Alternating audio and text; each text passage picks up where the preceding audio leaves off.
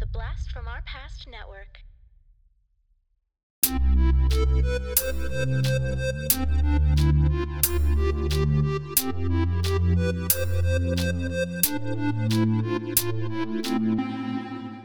Talking Back. Hey, everybody. Welcome to Talking Back, the podcast where we like to chat about past achievements in movies, comics, video games, and more. I'm your host, Tim, and this week we are covering Moon Knight from 2014, and we're going to cover the first 6 issues of this run. With me, as always, is co-host Dean. And Dean, welcome. What is up? What did you think of Moon Knight? Tim, I thought Moon Knight was great. I was excited to do a comic book episode, read a comic book that wasn't Deadly Class. Yeah, that was fun. As much fun as Deadly Class is. I love Deadly Class. Don't get me wrong. Oh, yeah. But Me too. Change is good too. Change is good. It was nice to just sit down and read a comic and be like, oh, yeah, I like other comics too. Not just Deadly Class. There's other comics out there I like too. Loved this one. Absolutely loved it. How about you, Tim? Yeah, I loved it too. Cool. It's different. It's different, but I liked it. It's definitely different, but I love what it's going for. It's kind of like a bunch of standalone issues, a bunch of standalone stories. Nothing's really connected, and I think that was kind of a breath of fresh air with Marvel Comics. I was like, when I read this the first time, I was reading a lot of Marvel Comics, so just picking up my 15 to 20 books I was getting that week, and then, having to remember what's happening in every single story, and then getting to this and being like, oh yeah, it doesn't matter. This is just going to be fun and awesome. Yeah, I agree. It was something kind of new for the time. The Hawkeye run that we covered on the podcast, same idea. It's kind of like, now that one had a bit of a connective tissue going through, but it still felt very like segregated issue to issue, and I liked it. It was kind of a breath of fresh air. This one is there is no real strand, connecting them.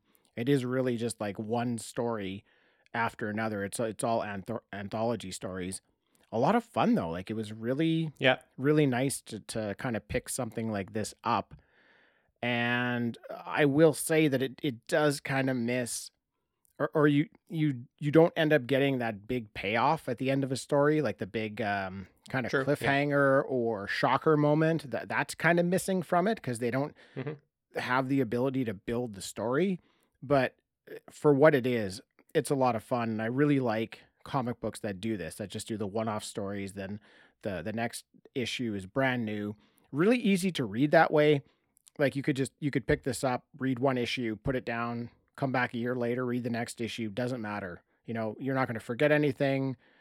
It's fun. It's a fun way to do it. I like it. Yeah, I think it's really, it's like classic Warren Ellis, where it is a really cool story. It's really neat. It's got like a lot of action in it, but it's also really fun. Like, he just has a way of capturing that type of thing and making it sort of kind of at the same time feel lighthearted and fun, which is weird because it's like very serious stuff that they deal with. But it usually breezes by kind of as like, oh, if we had a heavy issue, the next one's going to be kind of a fun issue. So I just felt very, very Warren Ellis out of this comic, which I like because I love him. And Declan Shalvey in the art, I feel, is like really ambitious. It's like there's a lot of things that they're doing, with this character and with this comic book that I think is, a swing. It's a big swing, and I think it really, really connected, and I think the art is fantastic. Yeah, it is fantastic, Dean. You know what else is fantastic? What? The coloring. Yeah, Jordie Bellaire. Yeah, we talked about Jordie Bellaire before. She was a colorist on the Vision run that we love so much.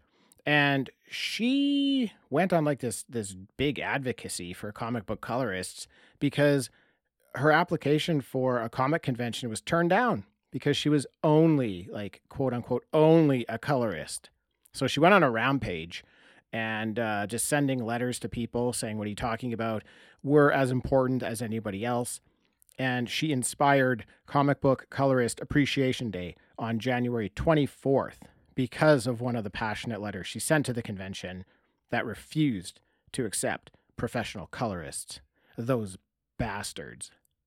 That is absolutely ridiculous that they wouldn't accept colorists at the convention. That is so ridiculous. Like, colorists are so important to the comics. I was going to mention that in this comic, and actually it kind of is true with any Jordie Bellaire comic, and a lot of other comics, but her specifically, she's just so good at coloring that it's like the colors are what kind of makes the feeling in the comic. It's like the colors drive how you should, kind of be feeling in a certain page, in a certain panel. And I think that is really important in this one, really important in a lot of the comics that she colors on.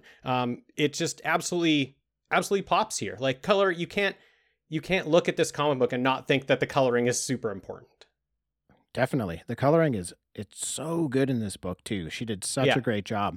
I always find coloring like a really hard thing to kind of grasp. Like, I feel like the writer kind of has an open book with what the writer can do. The artist is following the writer's story, but still can like really envision, what they want to do with the imagery.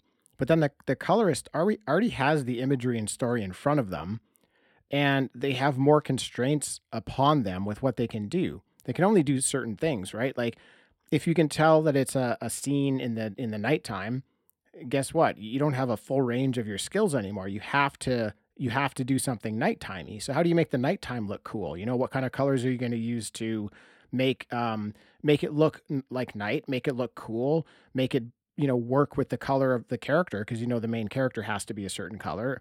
So I feel like they, in ways, have their hands tied, but are equally as important as any of the other people. Yeah, for sure. And like we said, this is an anthology sort of 6 issues of a comic, and every single one of them feels different, and every single one of them is like telling a different story, and the colors are different in every single issue. So you get that feeling, you get that sort of different feeling when you're jumping into the new story. Very good, awesome coloring work here. Yeah, agreed. I love it. Now, Moon Knight is one of my personal favorite characters. I'm assuming not a lot of people know a whole lot about him. I was reading the original run from 1980 back in the day when I was a kid. Cool. Nobody knew who he was at the time.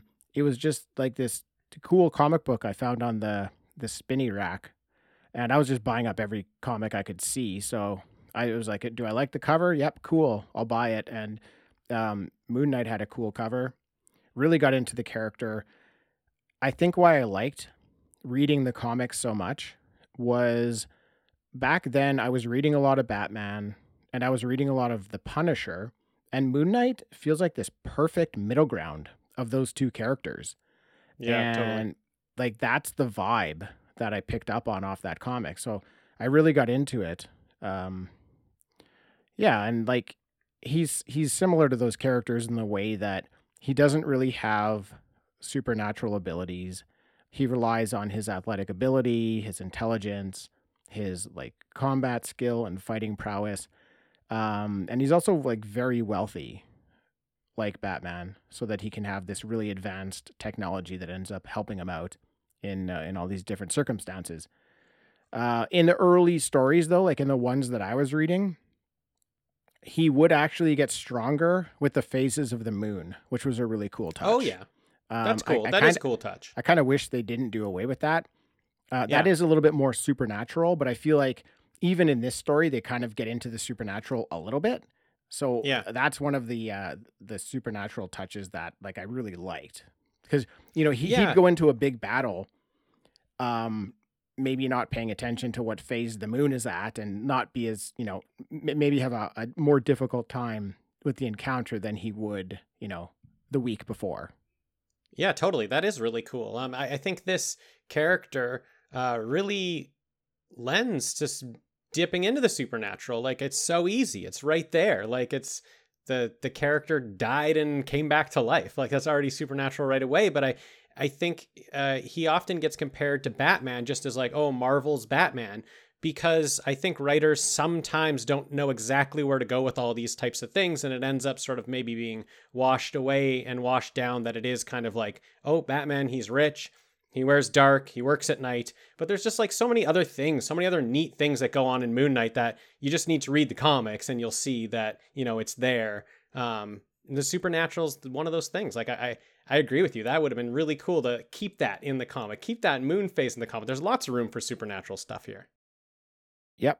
One of the fun things about the character too is that since he's not as big a property as Batman, as you go from like run to run with different artists and different storytellers, they can kind of take liberties with his character. Yeah. And nobody's going to slap them on the wrist for it, right? So in this run that we're doing today, they don't really get into what his job is as a person. One of my favorite runs of Moon Knight is where he's an actor. He's like a famous actor. That's where he gets his wealth from. And I really liked that aspect of that story. You couldn't do that with Batman. Like, you couldn't just make a run where now all of a sudden Batman's not this, like, you know, a family wealthy billionaire and is now an actor or something like that. Like, you wouldn't get away with that. People, the nerds, Dean, would be outraged, right? But a character like this, you can do something like that with. So yeah. I find going from different runs of this character a lot of fun for that reason. Totally, yeah. It's hard to nail down exactly what's going on with the character because from run to run he changes. So yeah. And this will be an example of that. His origin story is that Mark Spector, a former Marine and CIA operative, becomes a mercenary, and he's on a job for hire in Sudan. And Mark is mortally wounded by a fellow mercenary and then finds himself drawn towards a recently unearthed tomb where he lays before a statue of an Egyptian moon god known as Khonshu. And Mark dies, but is suddenly revived and fully healed. And he claims that Khonshu wants him to be the moon's knight to protect and avenge the innocent.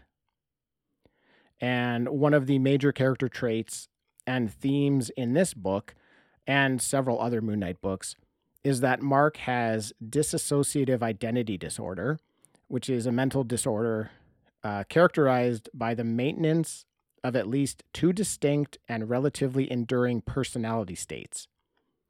Now, one of the more compelling explanations that I find in these books for his DID is that he shares a psychic connection with Khonshu, which compels his personality to shift between the four major aspects of Khonshu's nature, which are the traveler, the pathfinder, the embracer, and the defender of those who travel at night. So as those are characteristics of the god, that shifts how Mark Spector kind of like shifts how his personalities behave based on that. Yeah, and I think at least in this book, it explains that, and Mark Spector's brain trying to fit that into how it's supposed to work sort of creates another person to be that other aspect. Which I think is really cool. Is that thing like that type of explanation in other Moon Knight comics, or is it just this one? Yeah, this is the first one that I've read it. Now, I really liked it. I don't really remember back to the run of the 80s. It's been so long. I don't think they did anything with mental illness back then. Yeah. I think he was just, that didn't exist. They started doing that as they rebooted him into the 90s and the 2000s. But they definitely did it differently in this one. Now, another one of the runs that I really like, they do it completely differently. And it's a lot of fun too. I don't want to get into it because I'd actually like to cover it, but they have fun. They have some fun, different ideas about that. Yeah. This psychic connection that he has with Khonshu, that connection is actually said to have happened when Mark was a child, decades before his actual death. So it's almost like he was recruited by Khonshu, which is like new lore.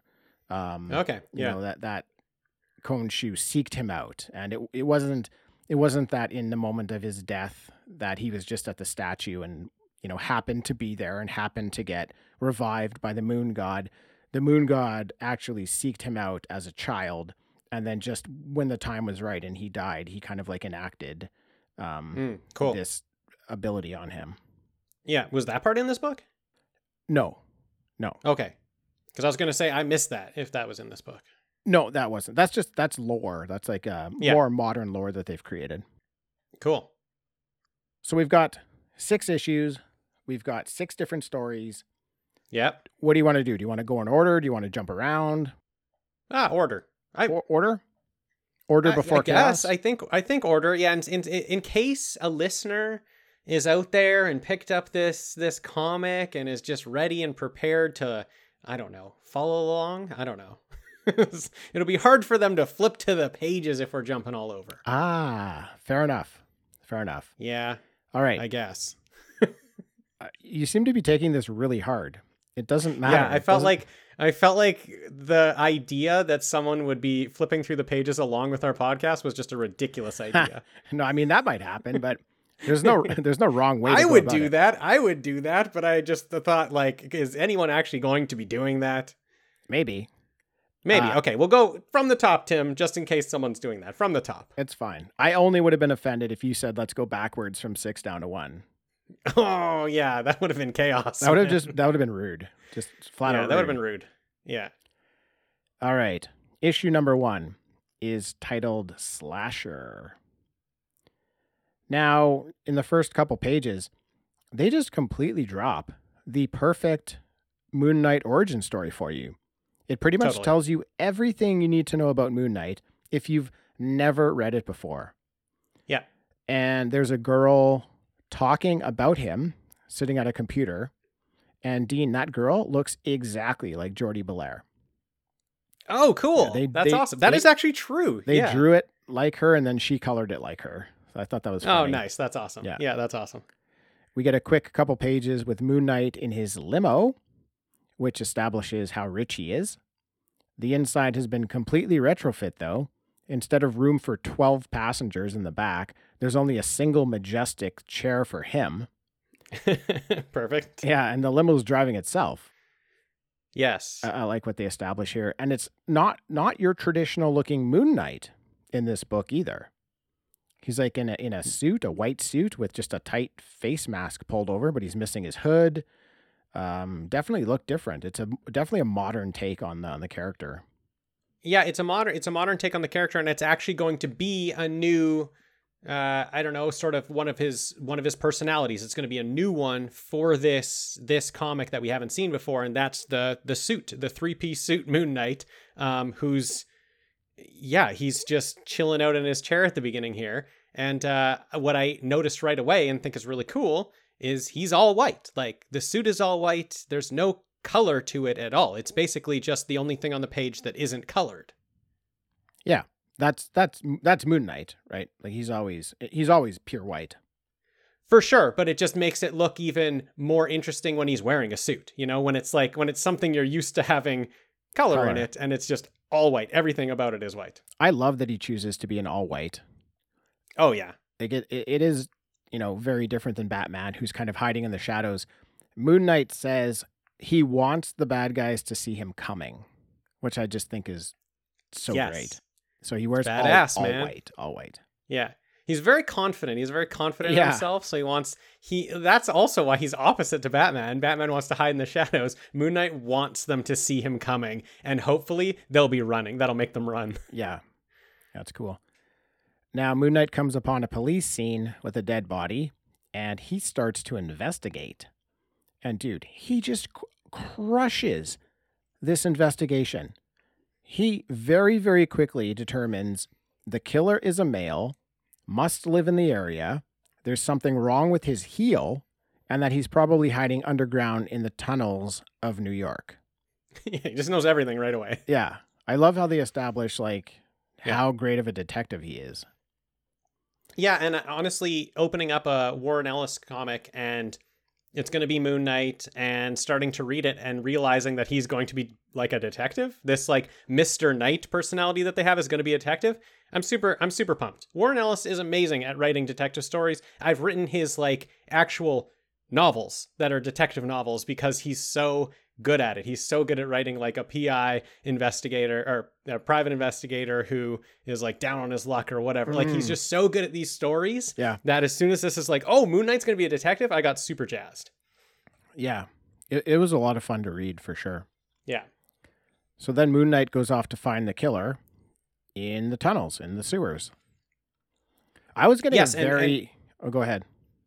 I just wanted to say, like, just again to mention, like, this thing that they're doing with making Moon Knight white, like, not just making him white, but, like, actually just not coloring. Like, it's the white space that makes up his body, which is allowing them to do these really neat things with the panels. Like, sometimes the panels aren't full panels because Moon Knight's taking up half of it, and he's just white space. So you'll notice that, like, the panels are really jagged and stuff, because your brain is like filling in where his body should be, but the panel isn't even outlining his body. It's just like, it's just left this white space. So there's a lot of these neat things that are going to be happening in the comic with white space because of how they're playing with how he looks.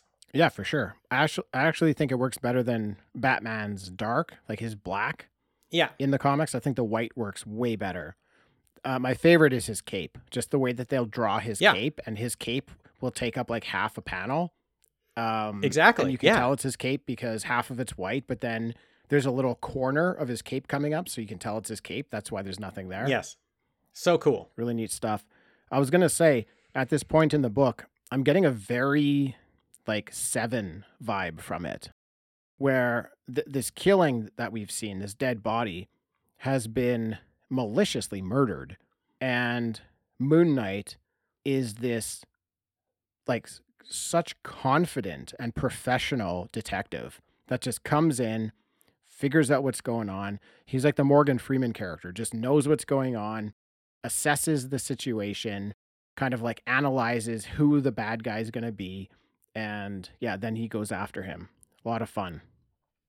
Yeah, super fun, super confident. There's already, the street cop is already like, maybe we should go with you to find that guy in the sewer. And Moon Knight's just like, nope. He's going to be a trained killer. He's got all his weapons down there. I'd prefer to do this alone. Like, he's just so calm, so confident. He wants to walk into the danger with his white suit. It's a great start. Yeah. So Moon Knight heads down into the sewers looking for this guy and finds him. And Dean, I want you to go ahead and describe what this guy is, or what the hell is going on with this guy, because he's an abomination of sorts. Yeah, it's very hard to describe what he is. So he's the first thing I kind of notice is that he's got like all these tubes coming out of him and stuff. So he's like feeding himself with something to make his like muscles big, because he's huge. Like, he's got giant muscles. He's a big guy. So these tubes are I'm thinking feeding him some sort of either just steroids or some sort of thing that's pumping him up and getting his muscles big. But then your eyes go down to his arm, which is not there, and it is a sword. Like, he just has like a sword as his arm, which like kind of like Ash has a chainsaw, you know, as one of his arms from Evil Dead. And then on like his leg, he has like some sort of blade, you know, like I think it's just like a metal kind of curve type thing. Yeah, I don't know what that is. I've been racking my brain trying to figure out what it is.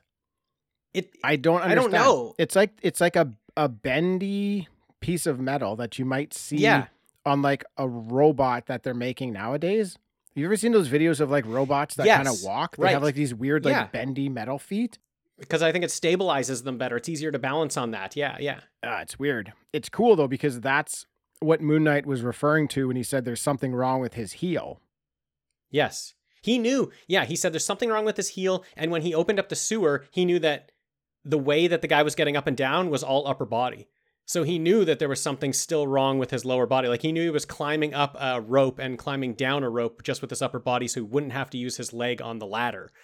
So this is like, I mean, we were listening to his description, but I wasn't really expecting this. I wasn't expecting this guy to be popping out. Oh, no. But yeah, he looks like a monster. He looks kind of like like a Frankenstein monster, except that he's got weapons, like, put into his body just to make him that much more of a, like, killer. Yeah, he's ugly. He's ugly as fuck. He's what's ugly going on. as fuck. He also has like he's smiling and he's like missing teeth, man. He's the kind not of good looking. He's the kind of figure you would not want to get very near to. I'm getting like stay away vibes from him. Yeah, like if I came upon him in that alley where he had murdered that guy, as soon as you see him, you just kind of know your life is over. I would just murder myself so he couldn't murder me. Yes. That's what I would do. Exactly, Tim. Exactly. This guy in the sewer here, he used to be an agent of S.H.I.E.L.D., he tells us. He got hit by an EID, and now he's harvesting body parts and using high-class technology to make himself stronger, which is it's kind of a cool idea. So he's killing people, he's taking their organs and their body parts, applying it to his body, and trying to, like, make himself whole again. Yeah, and he's killing people that are super fit, but aren't doing anything with it. Like, he's killing people that are fit for looks, because he's mad at them that, like, he served the country. Why aren't you doing anything with your muscles? They're wasted muscles, so I'm going to take them from you and I'm going to put them on my body, and I'm going to use them. And I just, right away, it's just like... He deserves their muscles. They're not doing anything with it. It's true, Tim. All they're not doing doing is anything looking with in it. the mirror. That's it. This guy wants to serve his country. They're looking good. They're flexing. They're getting dates. He wants to do it for the country. Right away, I'm thinking, like, here we go, getting me right into a villain who is like just popped up. He's serial murderer, and already you're like, okay, like I can see why he's doing it. Like, I'm not sure, like I'm not on his side, but also I understand why that guy is doing it. So right away, it's just like, it's good. It's good writing. I love it. Yeah, like murder's bad, but like what happened to him was terrible, and he's just trying to become, himself again.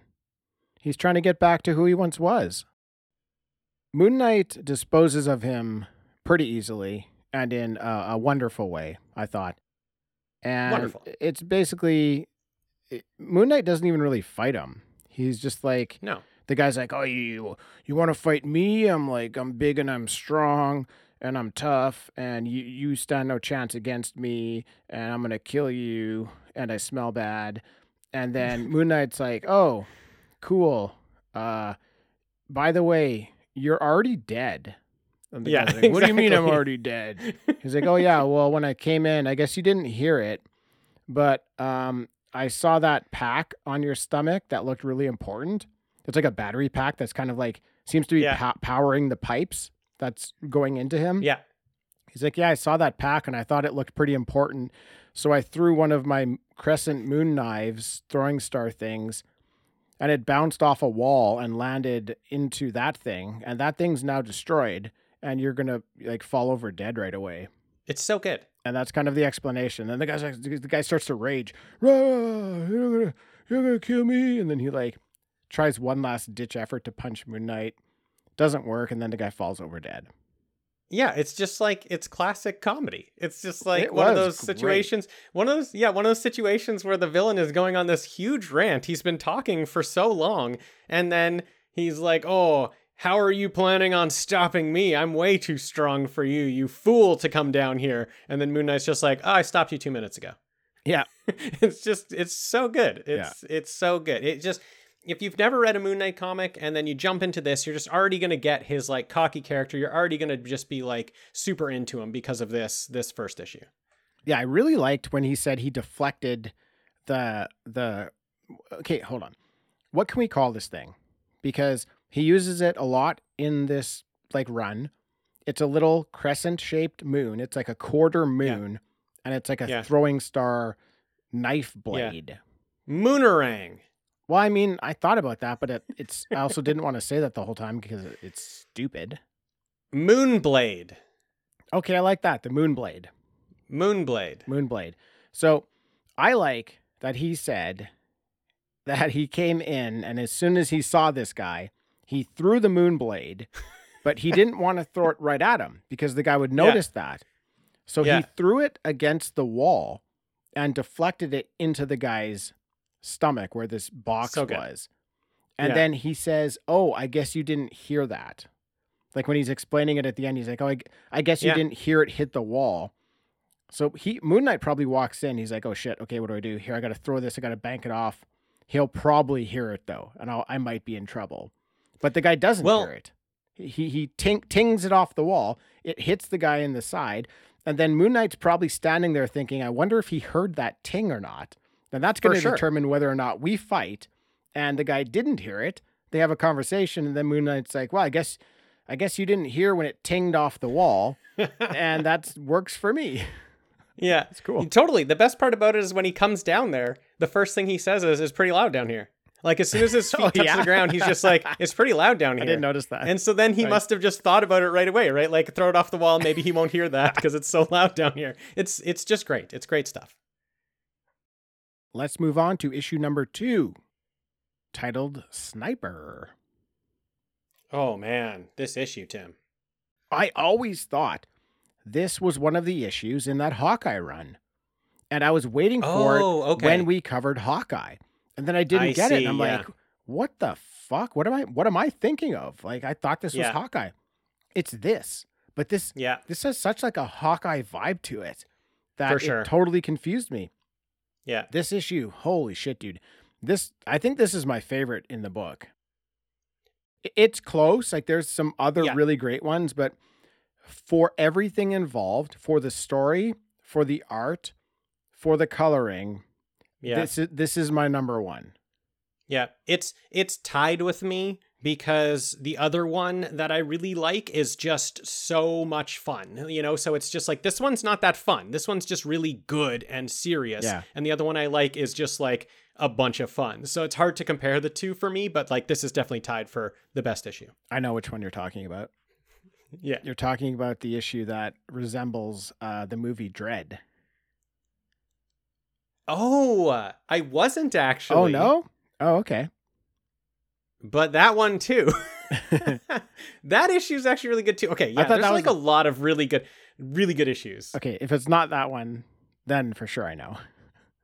Okay. I thought you'd be on board with that one because that one was so much fun, just start to finish. Yeah, I was totally on board with that one. That one was really fun. I have 3 tied for the lead. 3 tied, Tim. Okay, I have mine not tied. I know, Dean. I have conviction. I know which ones are the best and which ones are not the best.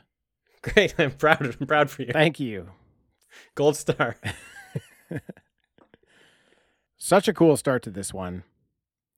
On the first page, they introduce us to 8 characters.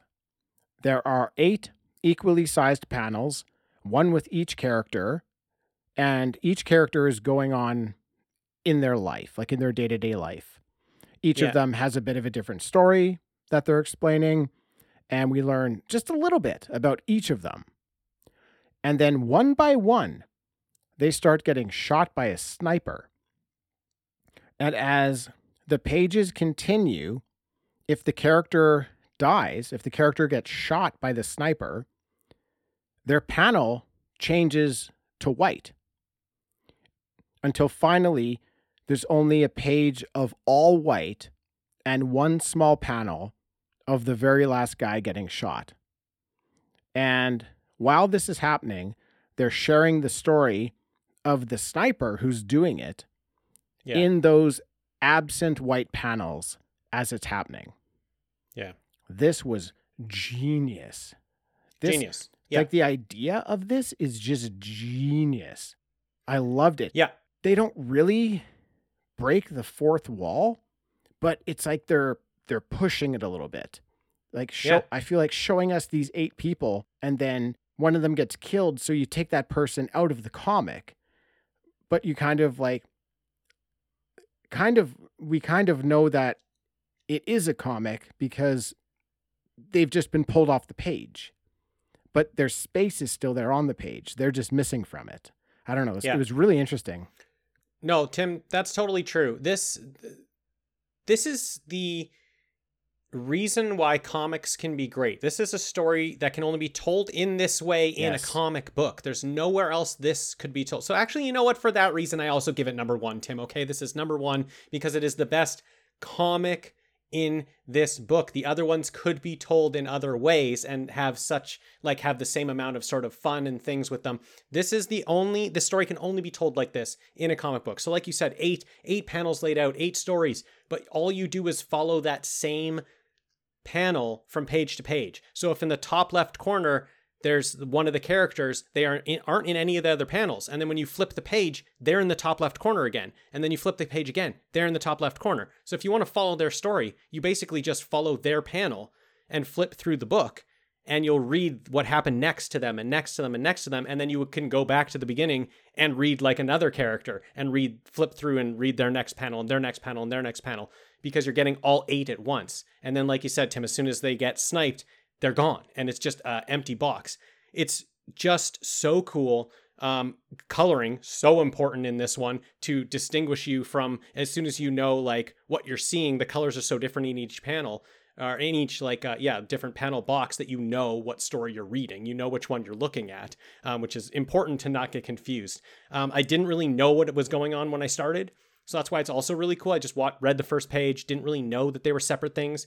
Went to the next page and realized that first person that got shot, their box was missing. So then I was like, oh, this is going to be pretty neat. And then I flipped back and forth and back and forth. This one just made me go like all over the place with it because it was just so cool.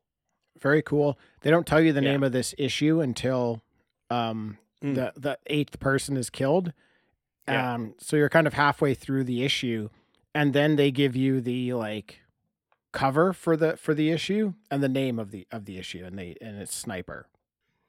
And like that sort of cover title page with Sniper, it's actually really cool, because we had just got these 8 separate boxes, and in our mind we were, sort of training ourselves not to read it like a regular comic and be like, oh, these are all separate stories. Then we go through a bunch of pages being separate stories.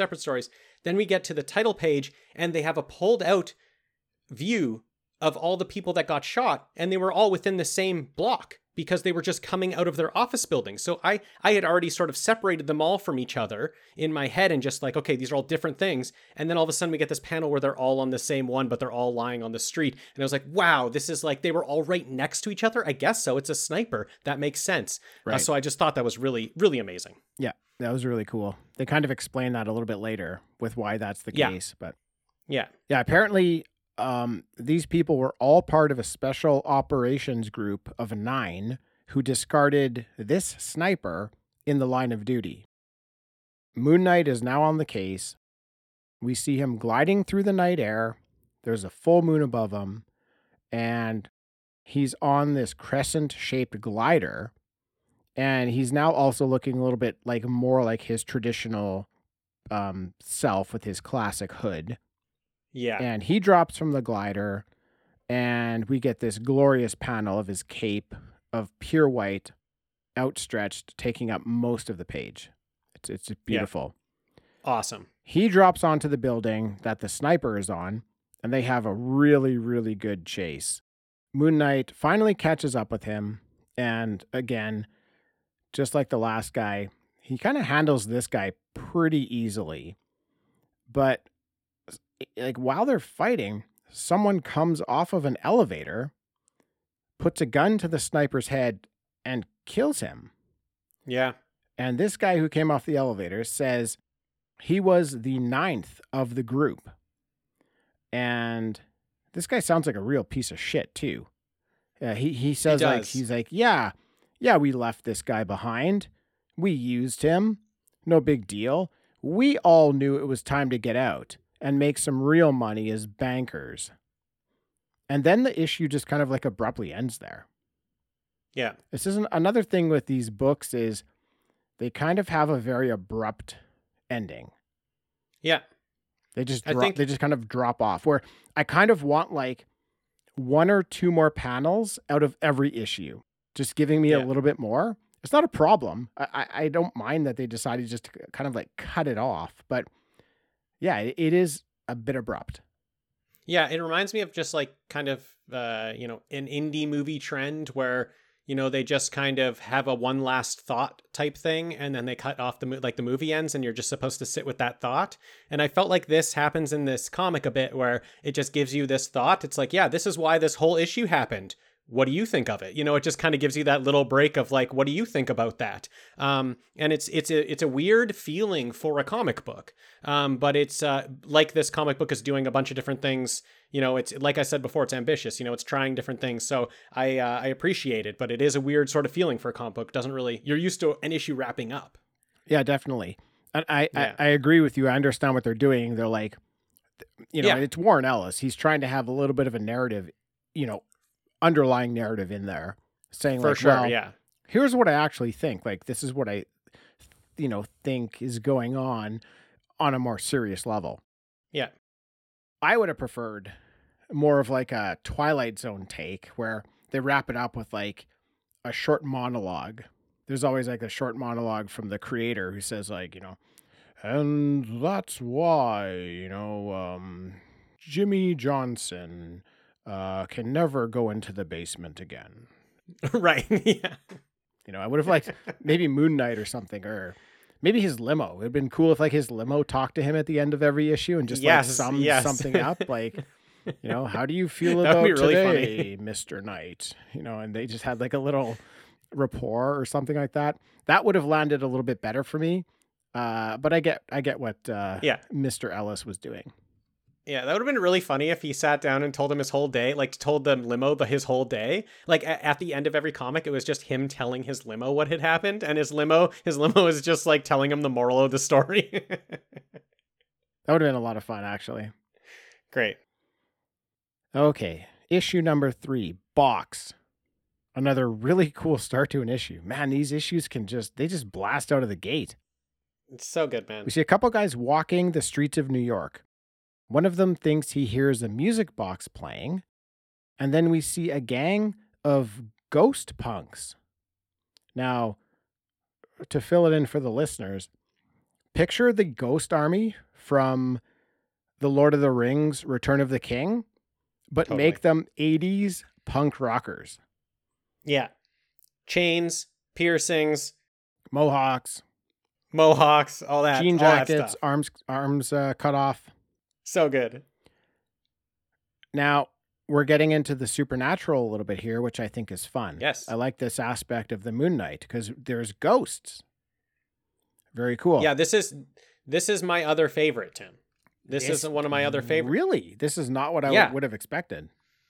It's one of my other favorites because of the fun, because of the supernatural thing, and because of the art and colors, where Moon Knight is the white and now these ghosts are this green. It's just this actual color fight between the two. Ooh, color fight. Color fight. And I just think we'll get to the part where I'm just like saying fuck yeah, because it's just so much fun, but we'll get to it. Listen, Dean, if you're going to have a color fight with Moon Knight, you're dead. You're dead. Because white is all the colors combined. Yeah. That's the problem with Batman. He's the absence of color, whereas Moon Knight is all the colors combined. Wow, Tim. That's a tweet right there. You should tweet that out. Cool, yeah. I will tweet that out, yeah. Tweet that out on our Talking Back Twitter. Yeah, unfortunately, our Talking Back Twitter doesn't have a lot of traction, so that would get tweeted into the unknown. Okay, into the black. Hey, if you don't follow us on Twitter, don't bother. Don't worry about it. Don't worry about it. It's all good. Check us out on Instagram. Much. That's where we like to spend some time. Twitter is about like things that are happening right now.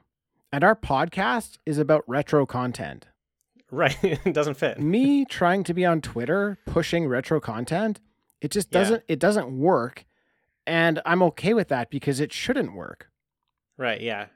Twitter's rejecting you and you're like, yeah, that's fine. This relationship was never meant to be. That makes a lot of sense. Exactly. Yeah. I'm sorry for coming on here trying to push a retro agenda when that's not what you're all about. It's not you, Twitter. It's me. Yeah, it's me. We're going to break up, and it's not because of you. It's because of me. I'm sorry. Classic. Yeah. I made a mistake. I don't belong here.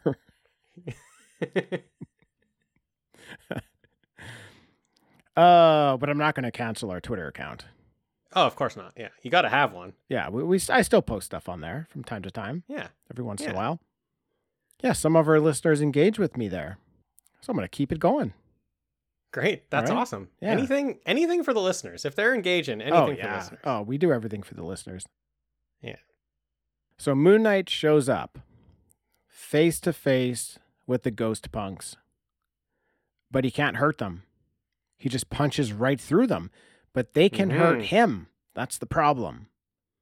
And they leave him bloodied and battered, lying in the streets. And then we go back to the mansion of Moon Knight, and we see Mark Spector talking to his other identities. And then he has a discussion with Khonshu. What did you think of the way they make Khonshu look in this comic book? Because it's an interesting take on like how they would make this god look. Yeah, so I love it. Sorry. So he's having a conversation with him. In the comic, they have to give him like a physical form so we understand that the conversation is going on. And I just thought they chose a real interesting way of drawing him, really.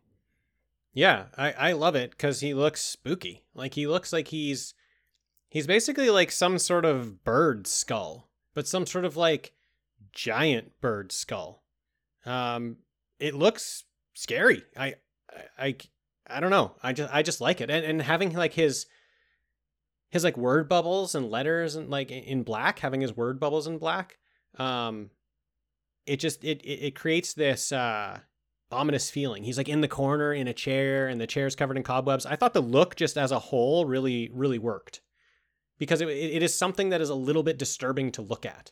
And I thought that kind of worked with sort of the spookiness, I don't know, of sort of having like this god that you have to talk to and that sort of like saved you. I think it's cool that he's like kind of spooky. It looked cool. I thought it was like... It's like a bird skull, right? Like it looks like if it was like a human crow figure. Oh yeah, okay, yeah. I don't know. Also wearing a 3-piece suit though. It's got cobwebs on it. It's got the giant beak. It's all made of bone. So it's clearly dead. It's something that's been like dead and rotting. Yeah. I thought it looked cool. I don't get it. I don't understand it. I wanted to get your take on it. I think it looks great, but it's very, very weird.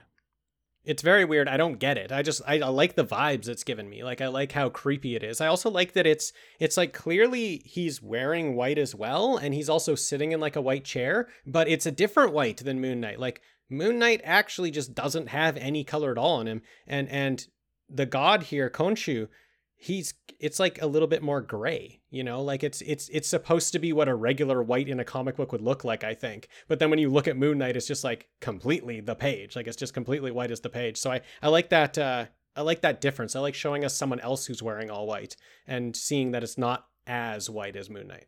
I like that they made Moon Knight stark white because what I feel like it does for me as I'm reading the book is it makes it look like he's glowing. Like a full moon. You know the way the moon glows when it's full? That's exactly the vibe that I'm getting off of him. So without Jordi Belair actually putting like a little bit of a glowing halo around him, just leaving him stark white allows your brain to kind of fill in that it looks like he's glowing. Yeah. I just love this conversation. I love the conversation between the two. This is where I start to just like get excited and start the fist pumping because he's like, I don't know what to do. Like, I can't punch these ghosts. I can't even hit them. What am I supposed to do? And this god's just like, you have a bunch of stuff that's from like so many ancient civilizations. You've got stuff to fight the living. It would shock me that you wouldn't have stuff to fight the dead. And so he goes like rummaging through his stuff to find anything that he can get that will help him fight the dead. I thought it was a great idea. Yeah. And he says he doesn't even remember getting any of this stuff. He has it, but he doesn't remember having it. So yeah, he goes and he checks out that stuff, and man, it's quite the collection. Yeah. We see Moon Knight hit the streets again. This time he's in some weird ancient armor, and this time his attacks work, and he's beating up the ghosts, and they have to flee. So fun. He shows up, he looks he's got like that bird skull on. Like he found this skull that looks exactly like this god. And he's got like, wearing that. He's got bone knuckles, like brass knuckles, but made of bone. Yeah, he's got bone knuckles. He's got this ancient armor. He's got like a moon medallion around his neck. He looks ridiculous. He hits the streets. He's ready to go. His first punch splits the ghost's face in half. Like the ghost's face explodes. This is what's also super fun is it's so violent how like he's just hitting them and like ripping them in half because he's like put so much of this shit on himself, so much of this like ghost fighting stuff on to make sure it worked that he's so powerful. He's just like busting them in half with a punch. I just thought it was like just incredibly fun. I thought they were dying, but they weren't because they're ghosts and you can't kill a ghost. So they just like reform. They just like put their face back on. Yeah. Yeah. But as they all run away, he starts to pursue them, and he pursues them into an abandoned building where he finds the actual skeletons of those 80s punks. Like he finds their skeletons. We see the ghosts going into an old music box that's sitting on the floor. Moon Knight picks it up, and on the music box it reads, "Johnny Be Good, Love Mom." And Moon Knight asks one of the skeletons, which is holding a gun still, and had the music box in front of it. Moon Knight asks if he had an attack of conscience, and did he kill his fellow gang members and then kill himself? Then Moon Knight takes the music box, walks out, and takes to the night sky in his glider. Cool. That's good it. Issue. What do you think about that whole idea of like there's this some sort of magical music box, I guess. Yeah. I guess what the issue is telling us is that this one gang member, I guess, had regrets about what he was doing with his life and saw this music box from his mom and had great emotions about it, and then killed his 3 gang member friends, shot them, then shot himself, and somehow their spirits or something went to live in the music box, and then kind of, I don't know, were eventually decided to come out and start attacking people, or... Yeah. What do you think? I think, like, I think it's like this cool supernatural idea that like the music box obviously had this power in it somehow. Like this music box has some sort of story to it, right? We don't really know what it is. 'Cause they're trapped in it, right? So like this guy who did kill them and then killed himself, like sometimes there's just like, I think there's when you watch supernatural movies, there's just like lots of like pain and maybe lots of like evil activity around objects. Like when I watch like I watch the like Conjuring movies, they collect the objects that they think has like that like has all this evil presence around it, and they like collect them and put them away. And so it's like this evilness can just like attach itself to something. And so this whole situation of this guy waiting for his gang members to walk in, shooting them, then killing himself. There's just a lot of bad stuff that happened in this room. So maybe all that evil power just sort of connected itself to this music box, and now they are still alive through it. And when that music plays, they come out and they terrorize people. I think it's a really cool, for someone who watches like these ghost movies and likes them, I thought it was a really cool idea that they're trapped in this music box and that he just takes it and throws it in the river, and that's going to be good enough. You know, they're not going to be causing trouble anymore. Did he throw it in the river? Yeah, he takes it with him, and then he's flying and gliding at the end, and then the very last panel, it's falling. Like he's not holding it anymore. I didn't notice it falling. Oh, okay. Yeah, I think he just threw it in the river. Oh, weird. Yeah, I don't know. I don't get it.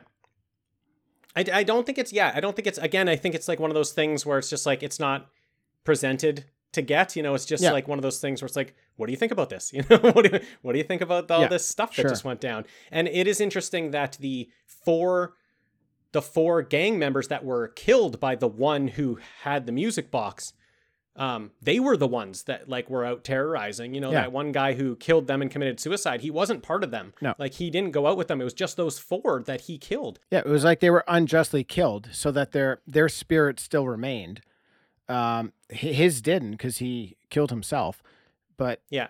I don't know. Like you drop these ghosts in a music box in the water, I feel like they'll come out again. Like that's not gonna water. I don't know if water stops ghosts, but I actually liked it better when I didn't know that he dropped them in the water, because what I was thinking was that these ghosts, they were stuck in this music box and in this location, and they wanted some rest or something. So they almost like lured Moon Knight out because they knew that he could help them by like taking them and putting them in with maybe his other magical, relics that he has, and maybe he could find a way to like seal them so that they could finally rest in peace. So he goes there, he finds them, he grabs them, and I thought he just took them back to his collection, but I missed that he dropped them in the river. That's bullshit. Well, yeah, but so listen to this. They're very afraid of him, right? Like when he looks in the music box, they're terrified looking back at him. So maybe he's just like, maybe he's being nice and just giving them like the piece they need just sitting at the bottom of the river. Like they're not coming back out because he's going to kick their ass. So maybe he's just like, if I throw you at the bottom of the river, no one's going to mess with you. Like no one's going to tamper with this box. No one's going to find this box. No one's going to do anything. You're peaceful down there. Yeah.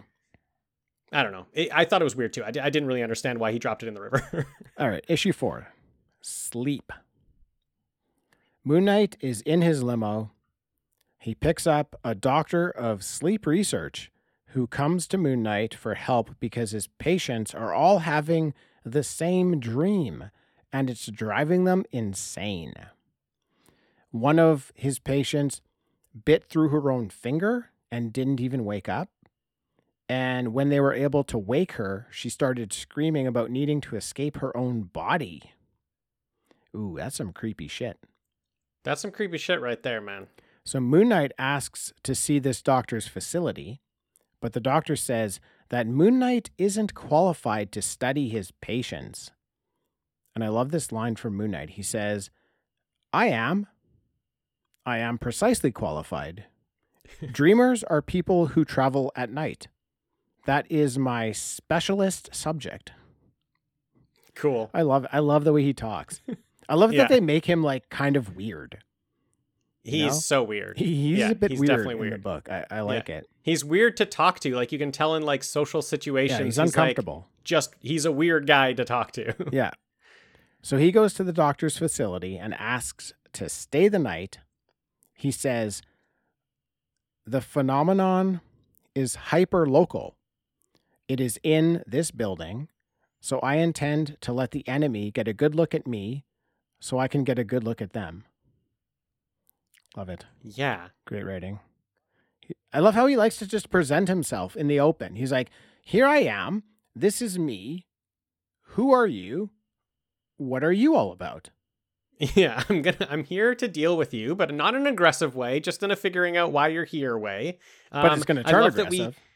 Yeah, of course. I love that we just moved from a ghost story into like this like X-Files-y, fringy type issue where it's like a little bit science-based, but also you're not sure. There's got to be some supernatural going on. Yeah. I'm loving what the comic's doing. I love where it's jumping around to all these different genres it's playing in. Yeah, good point. They are jumping around to a lot of fun, different stuff.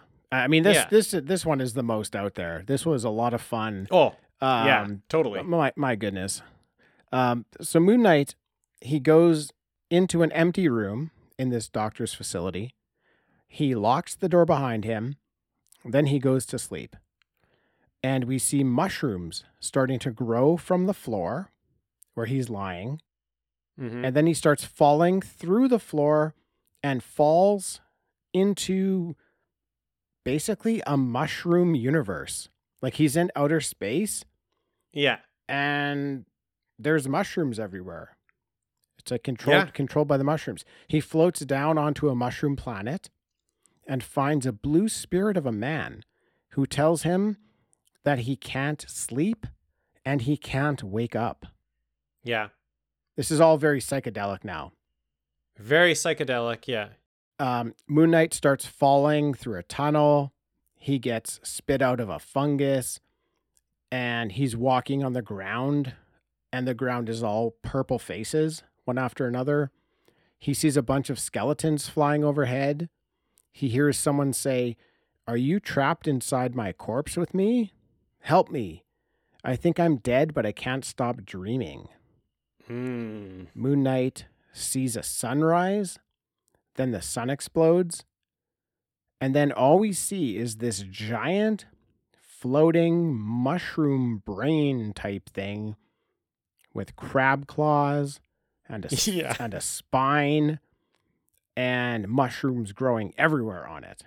I looked at this thing for a long time. I looked at this thing for so long, I couldn't fucking figure out what it was. I don't know what it is. It doesn't look like anything. It's a mushroom brain. It's a mushroom brain with a spine and crab legs. Yeah. Yeah, that's what it is. Yeah. You know, that's what it is. It's classic. Everybody knows what that looks like. Yeah, everybody's seen one of those before. It's so weird. It's so weird.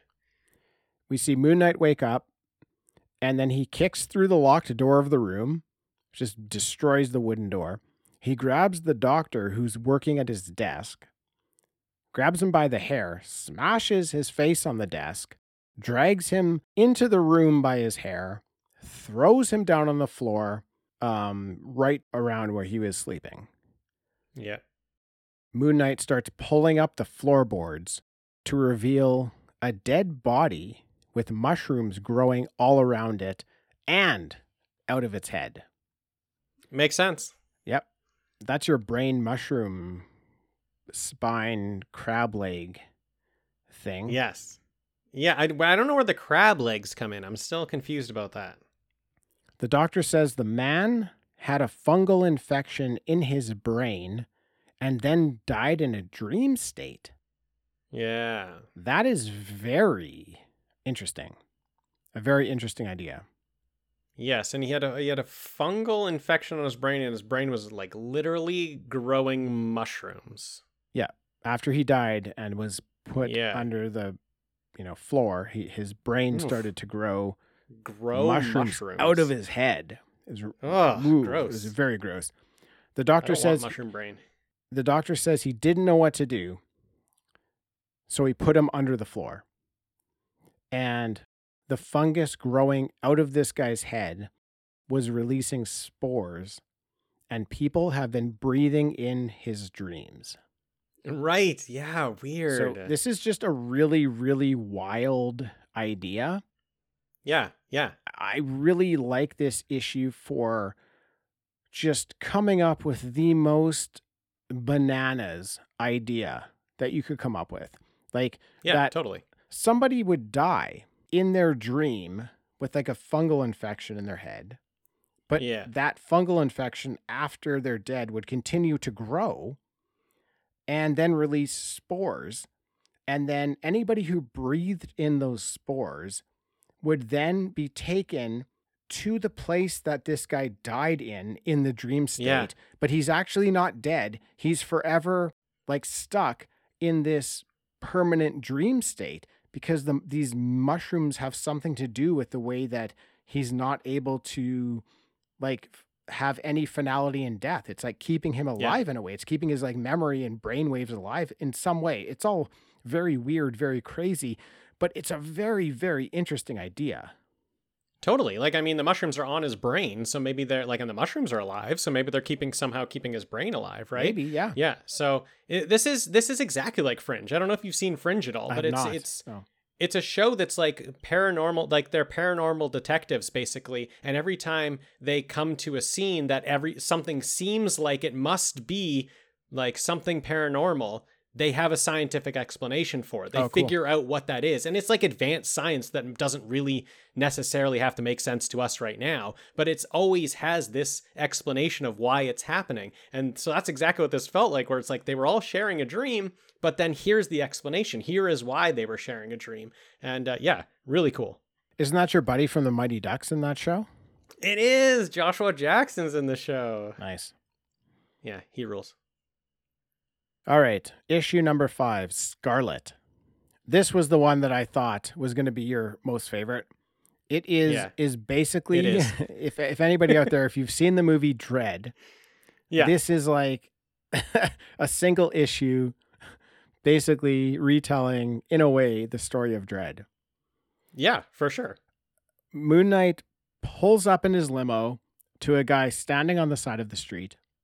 And he basically tells this guy that he knows he abducted someone and that the person he abducted is in the building behind him and that the guy probably has a bunch of friends inside. So Moon Knight may as well just walk in the front door because they're already probably expecting him. It's a great start to this issue. It's like we've been jumping issue to issue and nothing's really thread through any of them. We're just starting it off. And we don't see a girl get abducted. He just gets out of his limo, puts a knife to a guy's throat, and he's like, I know you abducted this girl. I'm going to go get her. How many people are in there? And then he's like, okay, I'm going to start at the bottom. And right away, now you know what the whole issue is going to be. He's going to go into this building and he's going to get this girl out. I don't know who she is, but obviously she needs saving. She's with these people. It's a great way to start an issue with this type of style to this comic. Yeah.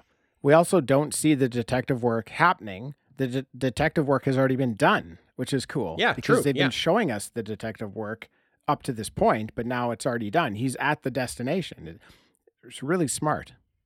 Yeah, it's a different entry point. Smart That's for the totally book. True. Yeah. So Moon Knight goes in on the main floor. He beats up the first guy with his club, his Moon Knight club. He hits the next guy with his moon blade, then clubs him, then trips him, then lifts him in the air and breaks his back on the stair railing. Another guy comes at him and shoots at Moon Knight. Moon Knight blocks it with his club, then presses the button to shoot out the grapple. But because the club was shot by a bullet, the club just explodes. But the grapple still is able to go out and hit this guy in the nose and just break his face. So that guy's dead. The next guy gets a moonblade in the face and then gets kicked through the railing. Then Moon Knight meets up with a giant man who Moon Knight cuts with 2 moonblades, then wraps his jacket around this guy's head and throws him through a railing. Then Moon Knight comes upon 3 guys altogether. He takes all of them out. He just one punches them all. He actually kicks 2 of them, punches 1 of them, but just one shots all 3 of them. Yeah. Then another guy comes. So Moon Knight throws his moonblade through this guy's foot. I love this one. Throws it through his foot, pinning his foot to the ground. So the guy trips and can't take a step, trips and falls and smashes his face on the ground. Yeah, just knocks himself out. He's out. Then Moon Knight meets up with a well-dressed dude in a purple suit. I think this is the leader. This is what I'm thinking at this point. Oh, yeah. This guy's got 2 gold knives, giant gold knives. Yes. Moon Knight fights him for a little bit, doesn't have any problems, takes one of his gold knives, stabs it into his leg, and then throws him through a door. Then he takes out 3 more guys effortlessly. Then the next guy, this guy finally catches on when Moon Knight motions for him to run. Moon Knight's got a bat, and he just kind of points to the door. And this guy's like, oh, okay, I'm not going to try anything because everybody else is just getting murdered. So that guy runs away. Then Moon Knight makes it to the room with the girl, and a guy has a gun to her head. And I'm wondering how he's going to kill this guy. Yeah, this is great. This is great. He ends up talking this guy down. Yeah. He says, sure, you can kill her, but then what happens to you? Yeah. Like the only thing between you and death is her. If you kill her, I will kill you. If you don't kill her, I won't kill you. And the guy just hands the gun over. It was so great. It's amazing. And then Moon Knight just clubs him with his bat he's got, knocks that guy out. And then he goes up to this little girl who's been abducted. We don't know why she was abducted. We don't know why a gang of 20 people abducted her. But he walks up to her. Her name is Scarlet. And she looks at him and says, your face. And he says, it's a mask. And she says, it's not a mask. It's your face. And he says, smart kid. Then up on the roof, we see the guy who Moon Knight let run away. Moon Knight radios to his limo to drop the glider on top of this guy. And the glider falls from the sky and just crushes this guy dead. Great. I loved that conversation between the girl and him. So good. Beautiful, beautiful moment. Just like she knows that, you know, the mask is his face. I loved that. And then I love that Moon Knight, like as he's making his way up these levels, he lets a guy run, knowing that he's just going to kill him a little bit later. Oh, yeah. Yeah. Normally, he's just going to crush him. Normally when you see that, you're like, okay, he's having mercy on this guy. He's going to let him live. This was Moon Knight having fun. He's like, okay, go, run away, run out the door. Only because I want to kill you a little bit later. And then, just see how far you get. Crushes this guy as he's on the rooftop. I thought that was so funny. So good. A couple things about this issue. You flew through it because that's how it goes. Like, it is just action, action, action. And what I really like about it is the progression, because you're gonna have to fight all these different people, and we're going to be seeing the same thing. And we need to know that it's happening fast. We need to know that he's beating these guys up, and we need to feel the impact. So he starts at the bottom. He's fully clothed. He's got his suit on. By the time he gets to the top, his jacket's gone. His sleeves are rolled up and his shirt's unbuttoned because like he's in it, you know, he's sweating. He already lost his jacket having to throw it over a different guy's head. So we see a different look from the bottom to the top. And I really like that. I love the unbuttoned shirt because he's just like, he must've done that himself just because he's like, I got to move a bit more. These guys are kind of tough. He's getting a bit warm. He's getting a bit warm. Yeah. Just mowing through them. You'll notice when you go through the issue that whenever he's sort of like walking places, there's like a really good background of what the inside of the building looks like. Yeah. And anytime they're fighting, there's no background because it's just like action. You need to focus on the action. It's going to be fast. And with no background and no distractions, your eye just goes straight to the action. It just goes straight to him hitting a guy. Next panel, the guy's falling. Next panel, another guy's in and he's hitting them. And so you know that that's like, it's conveying fast paced there. And then all of a sudden you'll see him walking on stairs and you'll be like, okay, this is when he took his time a bit. He hit the stairs and he started walking a bit. But then again, the background's blurred and he's hitting guys. I just thought that was a really neat touch to add. And it really felt like great action. Like it felt like in a comic, which I think action could be tough to do in a comic. And this is going to have a lot of motion to it. You're going up levels. You're fighting a lot of guys. I felt that action. It did feel like Dredd, which is like an amazing action movie. So again, just great job on this issue. Loved it. It was all action. It was all action. The whole thing was action. I loved that they took one moment at the end to make it all about the heart, because what he's doing is trying to rescue this young girl. That's what this is all about. So they give us that moment of heart at the end. And this is him. Like, how do you squeeze in one, like, 22-page comic? How do you squeeze in Moon Knight killing, I don't know, like, it's got to be 17, 20? 18 guys, just one after another. Oh man, it goes so fast. A lot of fun. You do get to see him progressing. He calls out floor levels that he's on, you know, so that you kind of know how he's progressing. He's like, okay, floor 2. Exactly. Bunch of guys come. That was a lot of fun. That was a very, very fun issue. Great issue. Now on to issue 6. Spectre. This issue starts off in a scene from the first issue of the series. Right. This was very cool. It's like a flashback to issue 1. Yeah. Where like Moon Knight's in the alley with that dead body, and he's talking about, you know, the murderer being under the city in the tunnels. And we see Moon Knight sort of make a cop look dumb. And then the sergeant kind of yells at that cop as well. And then we see this cop kind of growing up, and we see that all through his life, people have been talking down to him and have told him that he'd never be anything. He'd never amount to anything. That clearly struck a nerve with him, that Moon Knight kind of talked down to him, and then his boss talked down to him, because this has been happening. It's a reoccurring theme with this guy. it seems like he can't do anything right in any situation. So it was flashing all back to him. And he was not happy with the situation. And in his mind, it was Moon Knight that started this whole thing. If he wasn't there, then this wouldn't happen. Yeah, he doesn't understand Moon Knight. He doesn't understand why he's just supposed to swallow that this guy can talk to him that way, talk down to him, and why he's better than him. Like, what makes Moon Knight so special? Yeah. So this cop, he starts investigating Moon Knight. He's pretending to be an agent of S.H.I.E.L.D., and he also starts training really hard. And he's being consumed by this, by training and by investigating Moon Knight. And he tells his girlfriend he's going to kill Moon Knight.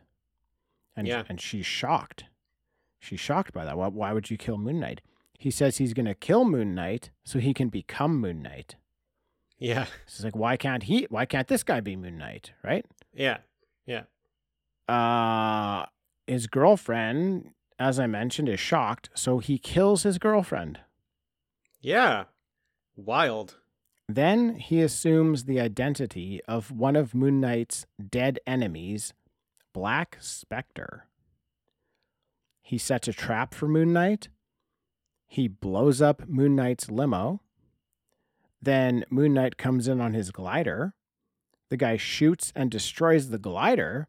So already, dude, this guy has done way more than anybody else has done in this run so far.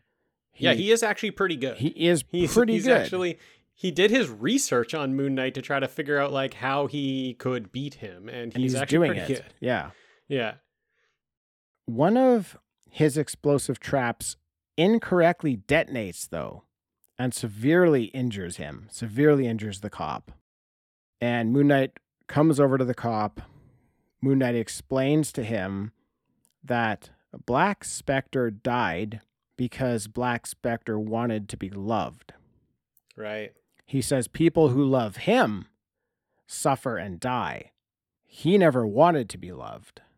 And that's why he always wins. Yeah. And then the end. This was a bit of a weird one. Yes, I think it's a bit of a weird one. I think it's an interesting issue if Warren Ellis, which I think he did, if Warren Ellis knows that he's ending his run here. Because it's just sort of him, I think, wrapping up some ideas that he's already started in the other ones. Just saying, like, how we've always had this villain that has, like, a reason why they're doing it. You know, whether or not that reason is a good reason, it's their reason. You know, they are a person and they are doing this because of a decision, because of something that hurt them, you know, and some decision they're making to, get free of that hurt. And so we go back to the first issue to sort of try to tie things together, and you see the birth of a villain. You see the birth of a supervillain, and him just again hammering home just kind of like, these villains have their reasons why they're doing this. They're doing insane things. They're killing their girlfriends, but this is why. This is why he's doing it. This is how we could get a supervillain. And then ending on Moon Knight sort of being like, I always win because I don't want love, I don't have attachments, is interesting, because that's usually like what a villain says as why they have the upper hand on a hero, because the hero cares, you know, and that's why a villain would have an upper hand. So it's interesting that Moon Knight says he always wins because he doesn't want to be loved. Again, I think Ellis just saying like, this is this hero, this is this guy, this is what I've been trying to get at. So I liked it as an end issue to sort of wrap up this whole thing. Yeah, I like it too. Yeah, this is the end of Warren Ellis writing on this series. It goes on for more than 6 issues, but him and Declan Shalvey end at issue 6. Yeah. All right. Well, if you'd like to support us, check us out on Patreon. We've got a bunch of bonus content over there. Lots of fun stuff. The thing with Patreon is if you sign up at the $5 level, you unlock all of the episodes we've already released. So there's there's a whole bunch of episodes over there. And if you just sign up, you get all of them just right like that. You get them all. Yeah, Tim, we got Bond episodes on there. We got new releases like The Matrix and Shang-Chi's on there. We also have, we do some specials. We do some Christmas specials, Valentine's Day specials. All that stuff is on there. You just sign up. It's all over there. Yeah. And also, if you enjoy our podcast, we'd recommend you check out all the podcasts on the Blast from Our Past network because they are all excellent. So go check those out. Whole lot of fun going on. Dean, thanks for joining. Thank you, Tim. Thanks, everybody, for listening, and we'll catch you next time.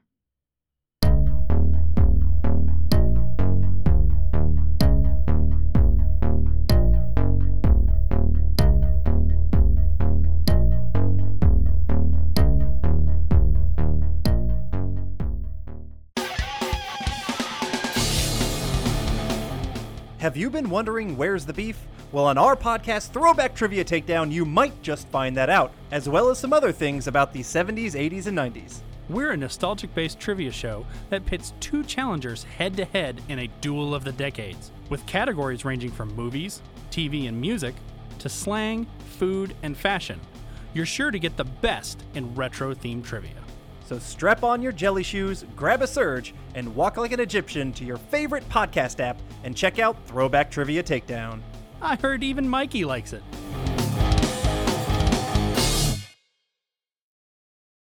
Thanks for listening to the episode, everybody.